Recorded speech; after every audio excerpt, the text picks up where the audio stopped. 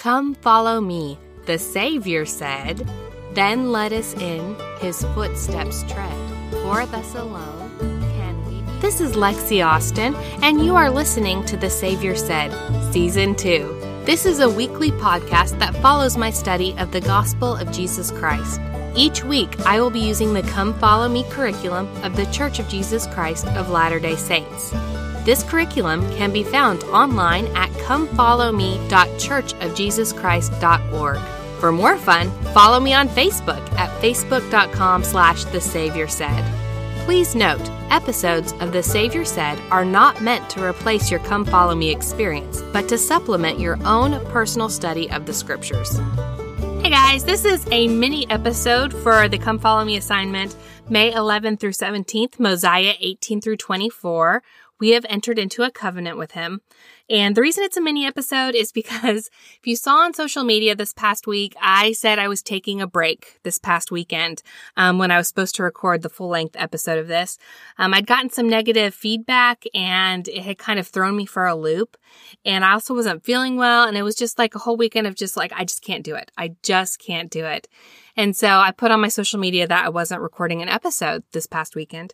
And I got so many lovely, supportive replies that, guys, my heart was full and overflowing. And I'm so grateful to you guys for your continued support, for your prayers, for your love. I felt it all. And I'm so grateful to you for that. And I will continue to record episodes, I promise, and we'll continue to learn about the Scriptures together. But I felt like I couldn't leave this one episode behind. I couldn't skip it. Because here's the thing. Every week when I study our Come Follow Me material, there are things that pop out to me that I kind of like fixate on and kind of study more about. And it's funny to me because these chapters are literally some of my favorite stories in the Book of Mormon, especially talking about, King Limhi's people and Alma's people and burdens being placed on their back, but being strengthened so they couldn't even feel them and the ways that they were escaping and things like that. Like I felt like this is my favorite chapters in the Book of Mormon. I should be able to talk about this and say good things about it. But here's the thing. That wasn't what I was fixated on this week. And what I was fixated on seemed like such a minute, unimportant detail, but I could not let it go. And to the point that I'm like, still sitting there yesterday being like, I can't let this go. So I decided, I'm just going to record a mini episode about it and that will be it. I'll let it go after that. So here is what I'm fixated on. And it's not even in Come Follow Me. It's just part of the reading this week. I was comparing and contrasting the baptisms that Alma performed and the ones that King Limhi wanted to be performed. And specifically, the scripture that kind of threw me for a tailspin this week was in Mosiah 21:33. And so this is King Limhi and his people, and they have decided that they were desirous to be baptized, but there was none in the land that had authority from God. And Ammon declined doing this thing, considering himself an unworthy servant. And so at first, I thought it was just me being nosy because I am definitely nosy. And so me being like, why was he unworthy? Like, what did he do? Which is bad. Bad, Lexi. Bad. But that's just my general nature. I'm so nosy. And so in this case, I'm like super, super nosy. But I started thinking about it. I'm like, why would he be considered unworthy? But then I thought there might be a couple different reasons. But then I was starting to think about like the translation of the Book of Mormon. And does unworthy in the translation mean the same thing that we in 2020 consider unworthy to be? Growing up in a culture in the church where we talk about temple recommends and we talk about standards and being worthy to enter the temple and being worthy to hold the priesthood and perform priesthood ordinances, does that have a different meaning than perhaps what Ammon said when he said he was unworthy and perhaps what Joseph Smith decided to say when he was doing the translations? Now, I also started researching translations because this kind of led me down a rabbit trail. And so I found a really interesting article in the Deseret News. It's from the Deseret News, August 18th, 2016. I'll post this on social media and my blog. And this particular article is actually written by, let's see who it is. It's Daniel Peterson, who teaches Arabic studies at BYU's Middle Eastern Text Initiative. And he directs MormonScholarsTestify.org, okay? So he is a big scholar, focuses on Middle Eastern texts and things like that. And the article itself is called, "Is the Book of Mormon a Literal Translation from the Plates?" And I wanted to talk about this too. This still isn't the thing that I'm focused on. I'm focused on Ammon calling himself unworthy. But I still want to talk about this because I feel like this is an important point that when we are studying the Book of Mormon that we need to be aware of. But here's what Daniel Peterson said. So he was talking about he's been at a seminar and then he went and there was a big seminar on a particular Persian piece of poetry. And they said this one translation was perhaps the most inaccurate. And so he's talking about the different translations of Middle Eastern poetry, right? And so he said, as an example of how translations can be different depending on the cultural situation that you're in, the example he gave was, suppose you read the sentence, "The undesirable element was removed from the bar." In isolation, divorced from any context, you might immediately assume, I did, that it refers to a bouncer ejecting a rowdy drunk from a tavern. But that isn't necessarily so. Perhaps a lab technician purified an unwanted chemical pollutant from an ingot or bar of metal. Maybe a composer removed a quarter note from a bar of music. Maybe an attorney was disbarred. Perhaps a piece of brown lettuce was taken from the salad bar. Conceivably, a candy company that, in the wake of a national survey, dropped an ingredient from its best-selling chocolate bar. Without context and cultural information, many radically different possibilities exist. How should a translator handle such ambiguities? One way might to expand the translation a bit beyond simple literalism. For example, to render bar as bar association, or to replace undesirable element with unwanted pollutant. We always lack full context and cultural information for foreign ancient texts. Okay, so that makes sense to me, Lexi, as a reader, but how does that impact our translation of the Book of Mormon? Well, let's keep reading. Daniel Peterson says, to choose a famous example in Goethe's, I always forget how to pronounce his name, Goethe, the famous German poet, Faust. Faust struggles to translate John 1:1. In the beginning was the Word, says the King James Bible, but logos can mean or imply logic, reason, discussion, argument. An intermediary divine being, in John's contemporary, the Middle Platonic Jewish philosopher Philo of Alexandria, or perhaps even a council. The English word, as quoted in John 1:1, simply doesn't contain all of those senses. No single word can. Something, and perhaps much, is lost. Daniel Peterson continues on a little bit later where he says, when people ask me whether the Book of Mormon is a literal translation from the plates, I tell them that, lacking those plates, we can't possibly know. But I also tell them that there's really no such thing as a literal translation. And we probably wouldn't want one anyway. It might be at least partly incomprehensible.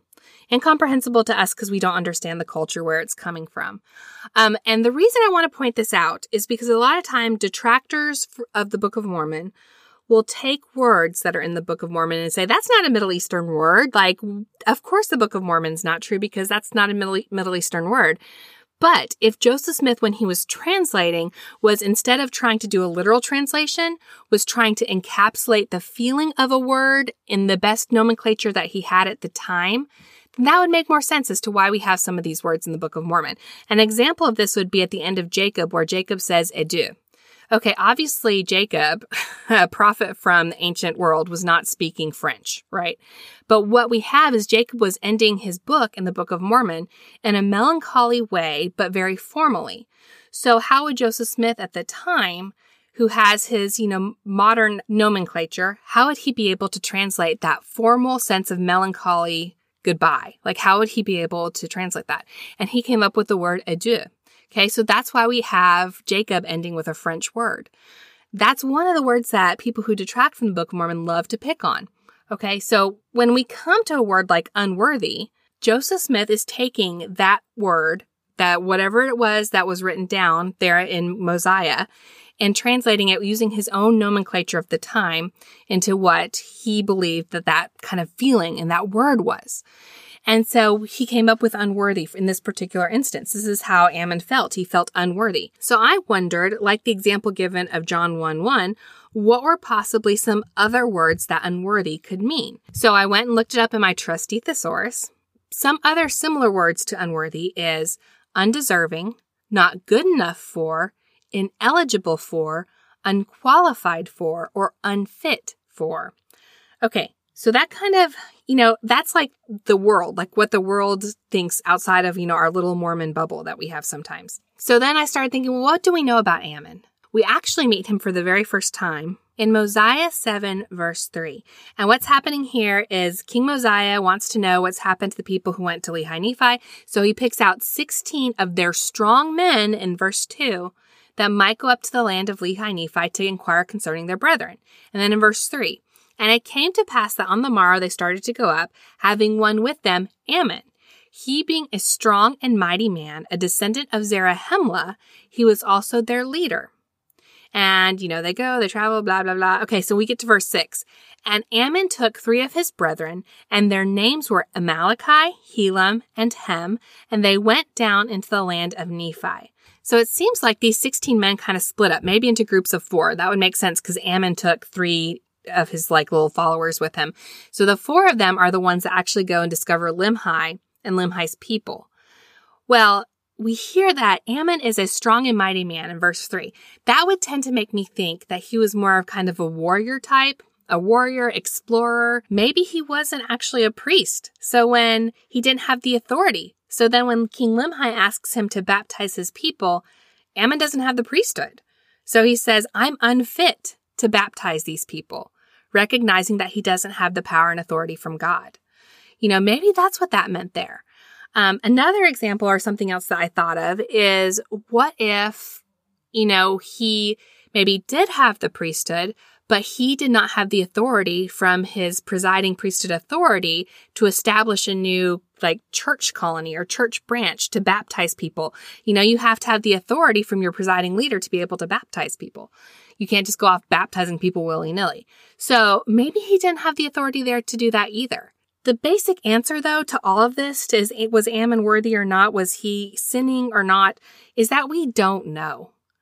Sometimes I get really frustrated with Mormon because he goes off on these tangents about stuff, or he'll tell you exactly where Lehi and his family camped, but he won't give you 1 or 2 sentences that really kind of explain things a little bit further. Right? And so, I don't know, I get frustrated with him. So to me, there's 4 possible reasons why Ammon could say that he was unworthy. First one is that he was morally unworthy or unclean, as we would think, today. Maybe he was out late with Limhi's daughters. I don't know. Okay. Second one is that he didn't have the priesthood authority to do so. Third one would be that he wasn't given authority by his presiding priesthood leader to be able to baptize and create, a new branch of the church there in Limhi's area. Or fourth, perhaps he suffered from what I think a lot of us suffer from sometimes, where he didn't feel good enough. He didn't feel like he deserved to be able to do this thing. Sometimes I think, we go and we sit down in Temple Recommend interviews, and even though we answer all of the questions correctly and honestly, that we've, met all those standards, sometimes we can still feel unworthy to go to the temple. I think we place that upon ourselves. I used to dread Temple Recommend interviews because it made me, go back and be so introspective that I would pick myself apart, finding all the different ways that I could possibly have violated that standard, even though I hadn't. And I feel like we get into that sometimes. One of the things that I've done to kind of change that around is, instead of looking at it as okay, I need to dissect my life and find all the different ways that I possibly have strayed from this, is to go look at Temple Recommend interviews as a celebration of all the things I've done right, all the things I've done correct, all the times where I have met that standard. Because the times where, for whatever reason I didn't, I've repented of, and now I'm clean. And so for that Temple Recommend interview to be a celebration of being able to meet those standards, and a celebration of being able to be worthy to go to the temple. So I think sometimes we get in our heads, we start feeling unworthy for stuff even when we technically are. Do you know what I mean? Self-doubt, I guess, is creeping in. So in that case, maybe he did have some self-doubt where he felt like he was unworthy to do that. Bottom line is, we don't know. I do want to say, though, how strong did Ammon have to be to say to an entire group of people who are looking at him expectantly, please baptize us, to be able to say, I can't. I respect the priesthood too much to do this thing. when I have, for whatever reason, not been worthy to do it. How strong did he have to be? I think sometimes it's hard to be able to back away from stuff, especially when as a culture, everyone's expecting you to do something, even now, modern days, to be able to say, I'm not worthy to do this thing. I remember times when I was younger and maybe my sisters and I were fighting or something like that, and my mom had yelled at us in the church parking lot, was so upset with us, and was still mad when we were sitting down in the church pew, and she wouldn't take the sacrament because she did not feel worthy to do so because she had just yelled at her kids in the parking lot. Do we have the courage to step up when we do feel like we have not lived up to the standards that we've set? Do we have the courage to say, I need to make things better before I do this ordinance or before I do this thing? I don't know. I think Ammon had a lot of courage. Even maybe if it wasn't like a worthiness thing, maybe it just really was. He didn't have the authority to do it. He hadn't had instruction from King Mosiah to do it. Maybe it was one of those things. He still had the courage to stand up and say, hey, I can't do this for you. With all the expectations of the entire group looking at him, he said, I can't. I think that had to take a lot of moral character. Oh, one more reason I don't think that it was a sin situation here is that he had 3 other people with him too.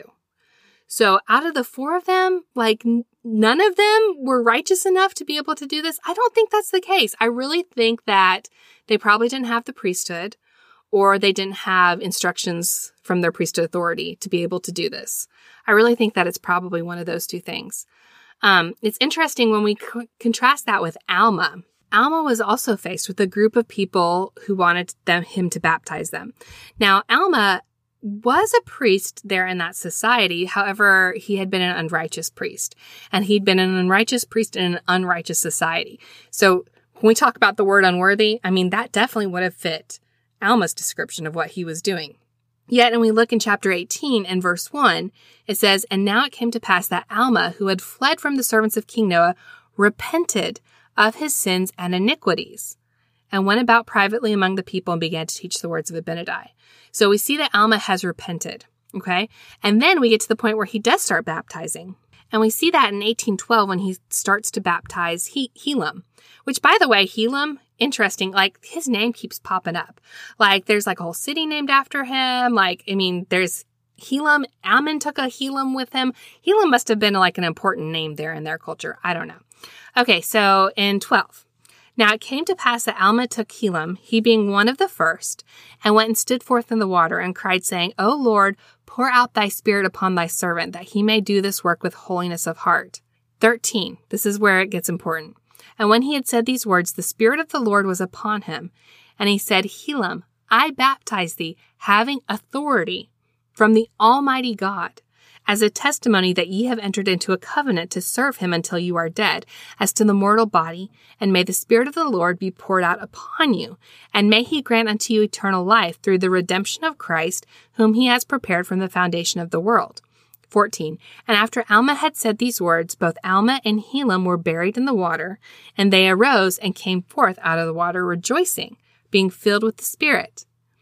And then Alma keeps baptizing, but that's the only time that he baptizes him, I don't know if he's baptizing himself as much as he's going under the water, as kind of a symbolic gesture to his Heavenly Father of, look, this is me burying my past and coming up a new man. And so he says specifically he has the authority. I don't know, that's just something that has not been leaving me alone this week that I felt like I needed to share with you guys. And I think maybe, guys, I maybe got stuff wrong there. Please don't send me a whole bunch of emails telling me how I'm wrong. I just can't handle it right now. But maybe I got stuff wrong. I don't know. I tried to stick to the scriptures as much as I could and BYU Scholar as much as I could to share that with you. But anyways, I guess that's what I was going to say this week. So I hope you guys are having a good week. I hope to have a full-length episode for you next week. Bye, y'all. The Savior Said is not an official product or endorsed by The Church of Jesus Christ of Latter-day Saints. All comments and opinions are my own personal opinions and not representative of The Church of Jesus Christ of Latter-day Saints. The music used in The Savior Said is Fireflies and Stardust by Kevin MacLeod. The hymn quoted in the opening is Come Follow Me, lyrics by John Nicholson. The Come Follow Me curriculum can be found at comefollowme.churchofjesuschrist.org. For show notes, new episode alerts, and other fun and inspirational things, Check out my Facebook page at facebook.com/thesaviorsaid. You can also find me on Instagram. Comments or question? Email me at thesaviorsaid@gmail.com. Content in The Savior Said is copyright protected. All rights are reserved. Thank you for listening.